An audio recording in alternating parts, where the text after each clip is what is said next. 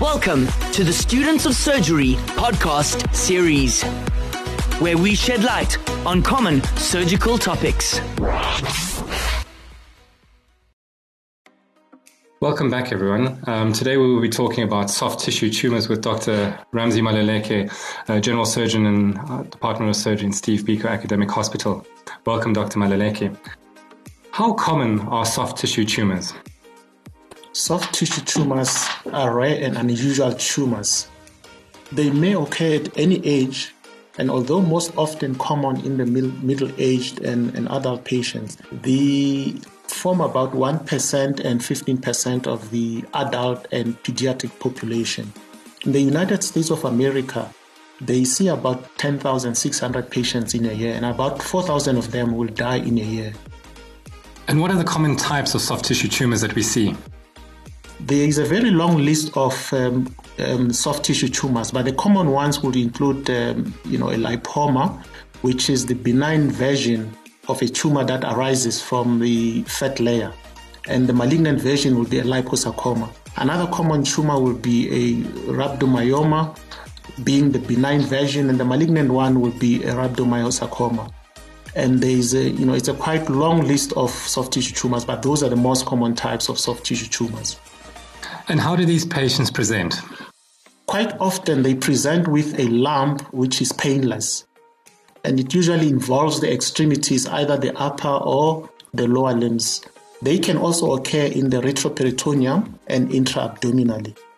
Presentation is often delayed because of the absence of pain. What happens is that soft tissue tumors grow in a centrifugal manner. In other words, they grow from the center, pushing the surrounding tissues instead of invading the surrounding tissue. And as a result, they do not present with pain. And that is why the presentation is quite often delayed. So maybe if we have a clinical example, if you are in the surgical outpatient department and the patient presents with a mass in the anterior thigh, how would you proceed to investigate the patient to come to a diagnosis? The management of soft tissue tumors depend on the outcome of the triple assessment. And the triple assessment entails thorough history taking and physical examination. It includes histology and also imaging. On the histology, we usually prefer a core needle biopsy because most of the time it has a high diagnostic yield. A fine needle aspiration is discouraged because most of the time it does not offer adequate material for analysis. Who should be doing the biopsies for these patients? Now, these patients should ideally be referred to a tertiary hospital, followed by proper imaging. And the imaging investigation of choice is an MRI scan, which is usually done before a biopsy. That is why this patient should be managed either at a tertiary institution level or by a surgeon. So do all soft tissue tumors require an MRI? Not all soft tissue tumors require an MRI. It depends on the size. Smaller tumors, for example, if somebody has a tumor that's 2 centimeters in size, one can get away with a wide local excision with a margin of about 1 to 2 centimeters in size. So most of the time it will be the big tumors that are more than 5 centimeters in size. Are there ways of staging soft tissue tumors? Yes, soft tissue tumors are staged according to the GTNM staging system. You'll note that we've included the G versus the carcinomas that are staged according to the TNM staging. The G stands for the grade of the tumor, which is extremely important when it comes to staging soft tissue tumors. So that is the staging system that is currently used. What are some of the features that may make you suspicious that a tumor is actually a malignancy?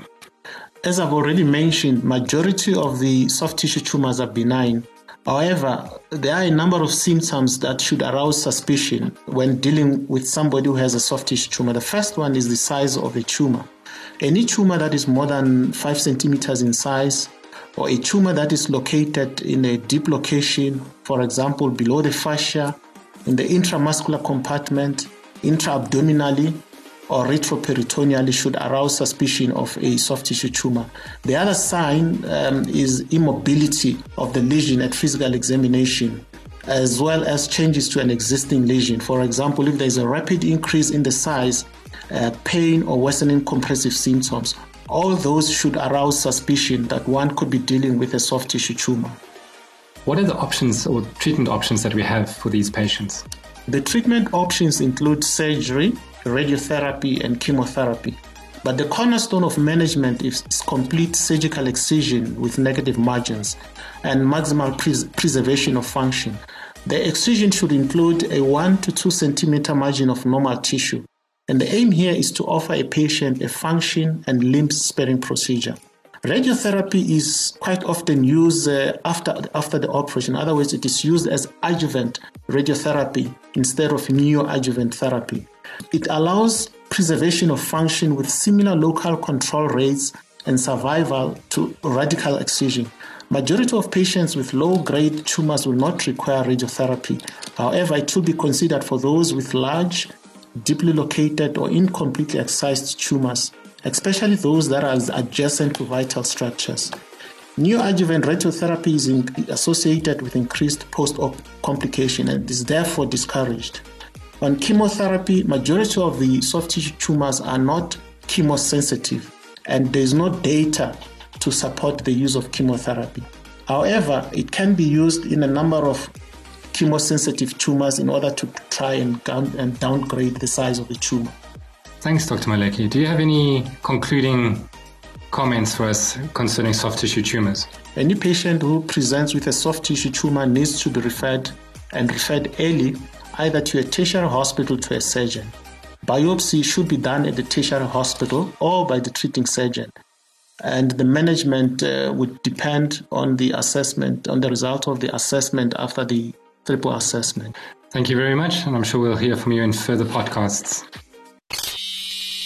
This edition of the Students of Surgery podcast has been produced by Tux FM. Visit www.tuxfm.co.za for young, fresh, and relevant content.